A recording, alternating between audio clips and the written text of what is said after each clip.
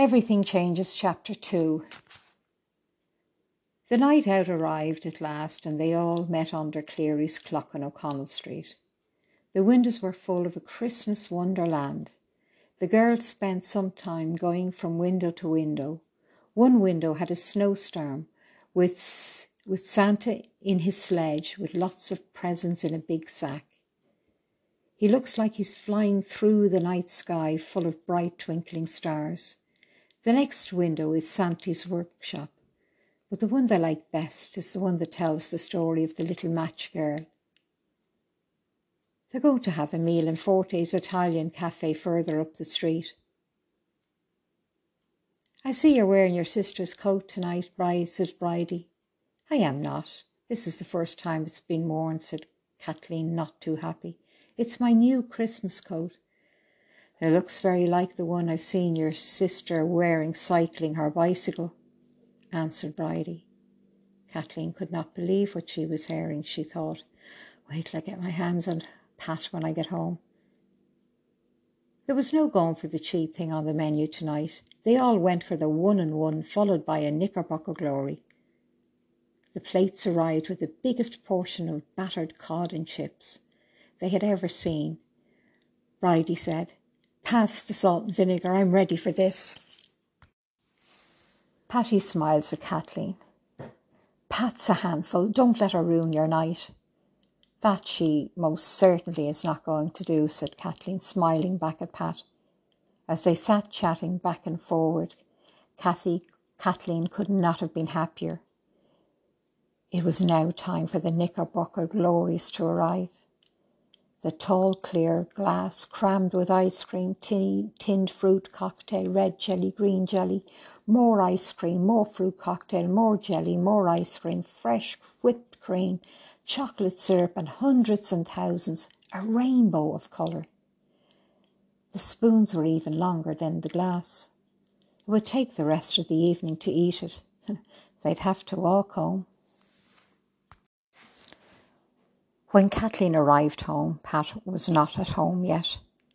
"I'll say nothing to her tonight. I have a better plan," thought Kathleen. Instead, she goes into the bedroom and takes a look at her wardrobe. The lock was still shiny and new. Kathleen had bought it since she had moved back in with the family, paying for it on the Never Never. It didn't look like it had been picked. She stood just looking at it for a while. Then she sees the scrape marks on the floor. She quietly pulls the wardrobe from the wall and she can see where Pat has removed the screws from the backboard of the wardrobe. "It's just staying there by the grace of God." "Okay, Pat," thought Kathleen. "I'll sort you out in the morning." As Pat works in a bakery, she is always first to leave the house in the morning and first to come home in the afternoon. As soon as Pat leaves the next morning, Kathleen goes into the kitchen to find some cardboard and a pen. By the fire is a basket with sticks and some cardboard. Taking a nice big piece, Kathleen goes to the table where she finds her mother's pen and begins to write in big letters, "Gotcha." She pokes 2 holes in the brown cardboard and goes to the cream dresser drawer where she knew her mother kept the string. Back at the table, she's making a loop with the string. She goes back to the drawer to find a wood tack. She is ready to head back into the bedroom. She pulls the wardrobe out from the wall and tacks the sign. With great satisfaction, she smiles. "Sorted without a harsh word," she said out loud. The wardrobe now back in place. She gets her key, opens it. Going back into the kitchen, she gets a couple of cloth bags that they use for the shopping. Back into the bedroom, she folds her best coat. It's bluebell in colour, the colour of her eyes, with a full swing shape, black velvet collar and cuffs. In another bag, she puts other clothes that she has been saving and hasn't worn yet. She wonders how often Pat has. Now leaving the house, Kathleen heads to the pawn shop near the Ruby Jewellers that is just beside the Pro Cathedral Church. Now heading inside, she asks the pawnbroker if she can pawn her clothes. The man behind the counter says if they're in good condition and clean. He took them out of the bag. Wow, these are nice.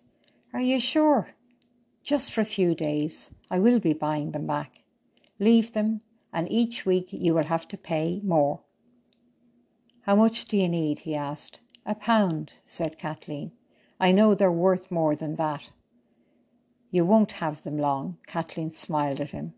He handed her the £1 and said, Goes up twopence every week.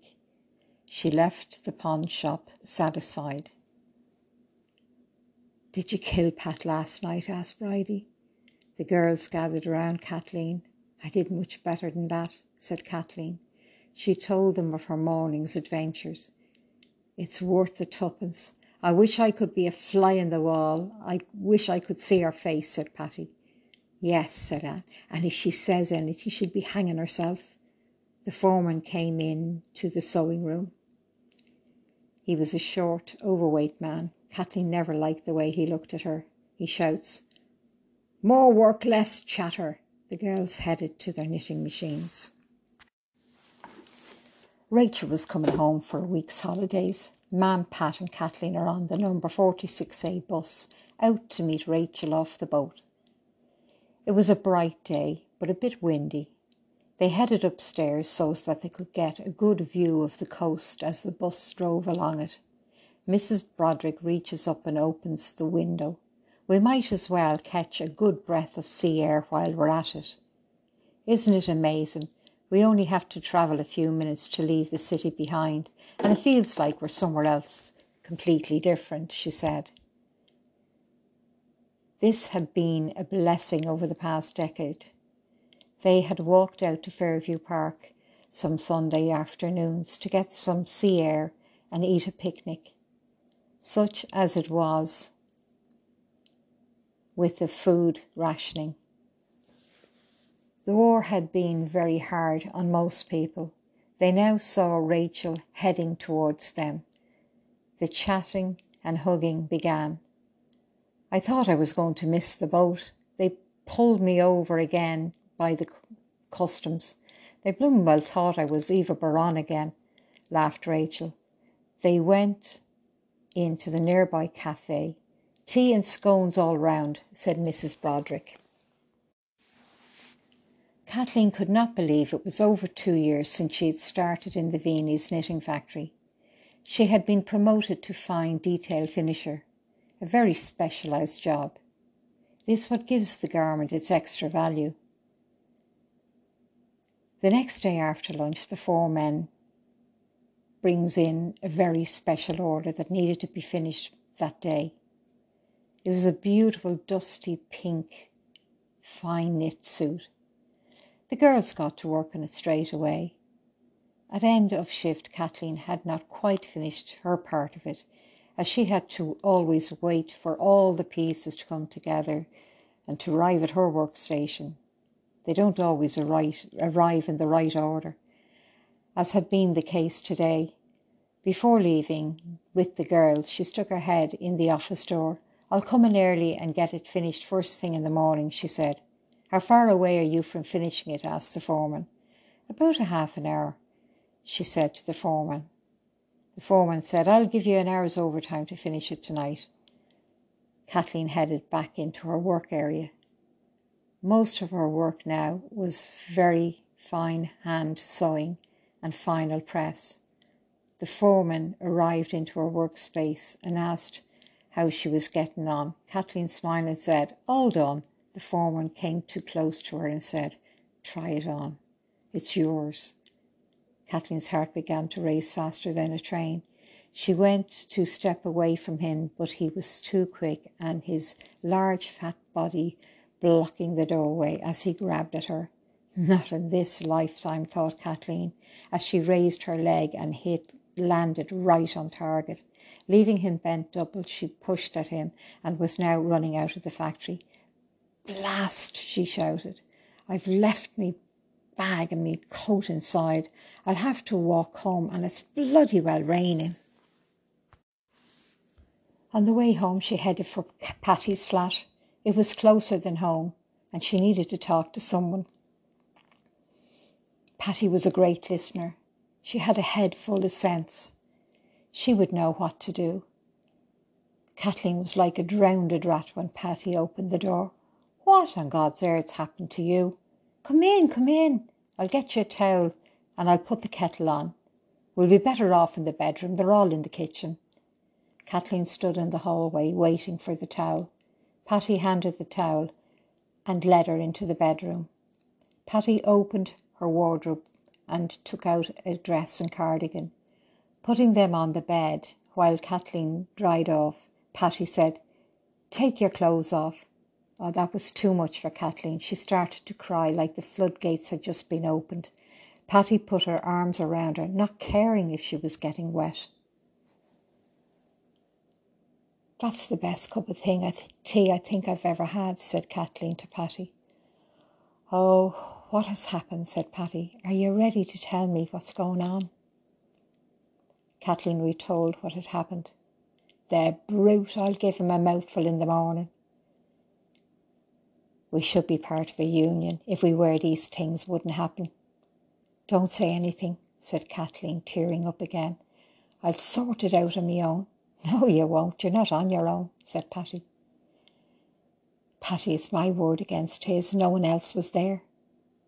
"Okay, I won't say a word, but I've the memory of an elephant. He's not getting away with this," Patty said, deep in thought. Next morning, Patty met up with Kathleen, so Kathleen didn't have to go in by herself. "Did you get any sleep last night, Kathleen?" "Not much, but I have a plan. At lunchtime, I'm going to hop on a bus into town and look for a new job. I can't stay here. Perhaps in a shop. I don't care if I'm late back. I'll give him what for if he says anything. I'm going to head up Grafton Street. There are some really nice shops there." She'd never set foot inside. She would cut through Clarendon Street and nip into the church for a quick prayer. Before Kathleen got to the church, she saw a sign in the window of the jeweller's. "Shop, staff wanted." She looked at her reflection in the window. "In for a penny, in for a pound," she said, opening the door. There was a rather good-looking man behind the counter. He looked up and smiled at her. "Can I help you?" "Yes, I'm inquiring about the staff wanted sign in the window," said Kathleen. "That was quick. I just put it in the window 10 minutes ago. Tell me a bit about yourself." She made up some stuff, finishing with the fact that she was a top fine detail finisher in her present job and that she just nipped out for a sandwich and had noticed the sign. "So you've got a good job?" "Yes. I would like to work shop hours at something interesting, if I could." She was hoping he wouldn't go too deep with the questioning. "How was your maths?" "Very good. I was an A student all through school." "Did you do any of the state exams?" he asked. "Yes. I stayed in school till I was 16. If only he knew the amount of state exams I did." "If you were so good, why didn't you go on?" "My father died and my mother needed my support." "You can start on a month's trial." "When can you start?" "I'll have to give a week's notice, if that's okay." "Sure, I will expect you Monday week at 8 a.m. with your employment number." "I can give that to you now," said Kathleen. He wrote it down. Back out in the fresh air, she headed along Grafton Street. She would go into Bewley's Cafe and buy a cherry bun. She hated the strong smell of coffee, but she loved a cherry bun. So, holding her breath, she headed to the counter. She would eat it on the bus on the way back. Bewley's was a wonderful-looking place with big stained glass windows, by Harry Clarke, the artist. All the waiters and waitresses were dressed in black and white. She hoped to have a meal there someday. I'm going to have a week's holiday, 10 shillings more in my wages packet, and a lie-in every morning. I'll head back to the factory and finish my day, collect my wages. I feel like the old git is after giving me a gift, she thought, laughing out loud, not caring as passers-by turned to stare at her, including a ginger cat who was sitting, sunning himself in a doorway. Well, any luck? Asked Patty. Kathleen winked and nodded. They got on with their work. At break time, Kathleen quietly filled them in. You'll be too posh to be seen with us before long, said Bridie. Never, said Kathleen. We will meet up in a different cafe every Friday after work. Now we'll have 2 jobs to talk about. At the end of the shift, Patty and the girls made sure to take all Kathleen's things between them, just in case the foreman spotted anything out of place. God, said Anne, you're so lucky. You've 10 bob rise, a week's holidays, but I'm going to miss you. That goes for us all. We're all going to miss you. And I need a good cup of tea. Where are we heading to, girls? Said Bridie. The sun was shining as Kathleen headed up Grafton Street. I'm ready to start this new adventure.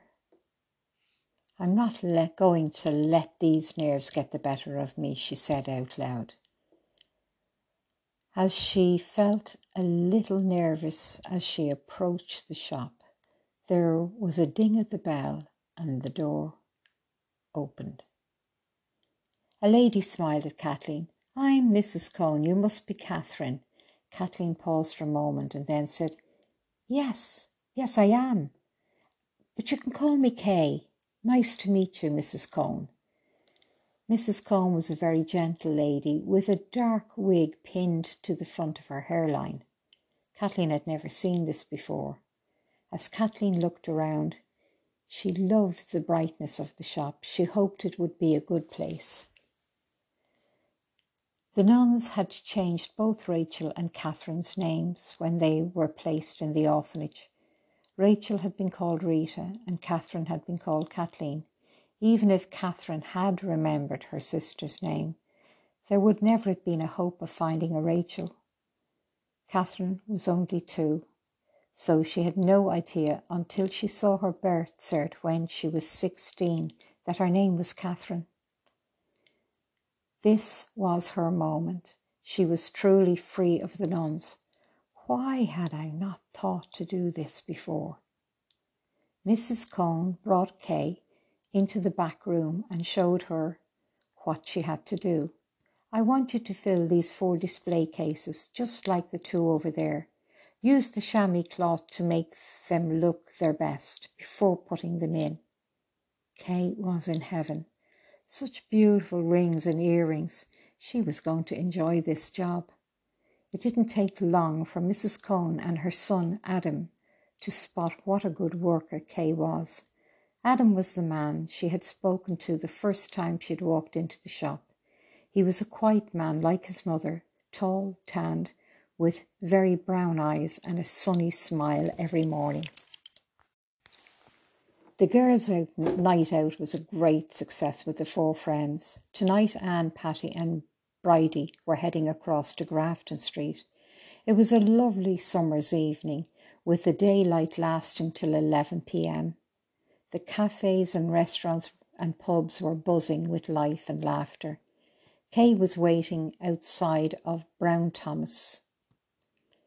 This shop had been was the most expensive in Dublin, open since 1848.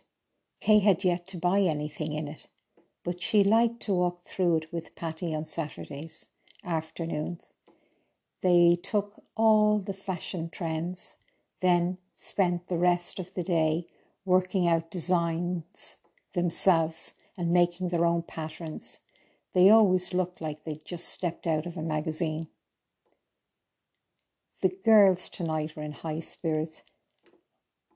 Hi, Kathleen, they shouted and waved. As they got near her, Kay said, "Less of the Kathleen. It's Kay now." "Oh, you're getting too big for your boots," said Bridie. Patty laughed. "And when's the last time you answered to Bridget?" "Oh God, no, Bridget is me granny," said Bridie. Anna said, "And when is the last time you answered to Patricia, Patty?" "I'm changing me name too," announced Anna. Kay said, "To what? Anne?" Everybody laughed and began to sing as they walked arm in arm up Grafton Street, heading for a walk around Stephen's Green. Dublin can be heaven with coffee at 11 and a stroll in Stephen's Green. They began to sing out loud. There were some men sitting outside the pubs drinking Guinness and enjoying the sun. They began to whistle along with the girls as they sang. "Where are you heading?" shouted one of the lads. Bridie turned and gave them a wink. "For a saunter in the park." The Dublin Saunter song was written by Leo Maguire, who lived from 1903 to 1985. The war becomes very real. The bombing of Ireland. On August 16, 1940, the lighthouse on Blackrock Island off the coast of Mayo was hit by German bombers. Also on the same day, 5 German bombs were dropped during daylight on County Wexford, killing 3 people in the Sherburn Cooperative Creamery. It brought the threat of war back to the people of Ireland's doorstep. The last war still fresh in their minds. On January 2nd, the bombing of Dublin started. It didn't seem to matter that Ireland had not declared war.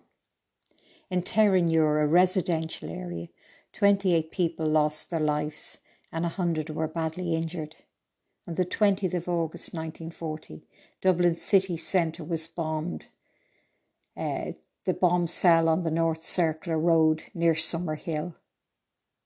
The 1st of April to the 5th of April 1940, Belfast was bombed, killing 900 people and injuring 1,500. The bombs destroyed over 5,000 houses. 30,000 houses were left with bomb damage. These bombs became known as the Belfast Blitz.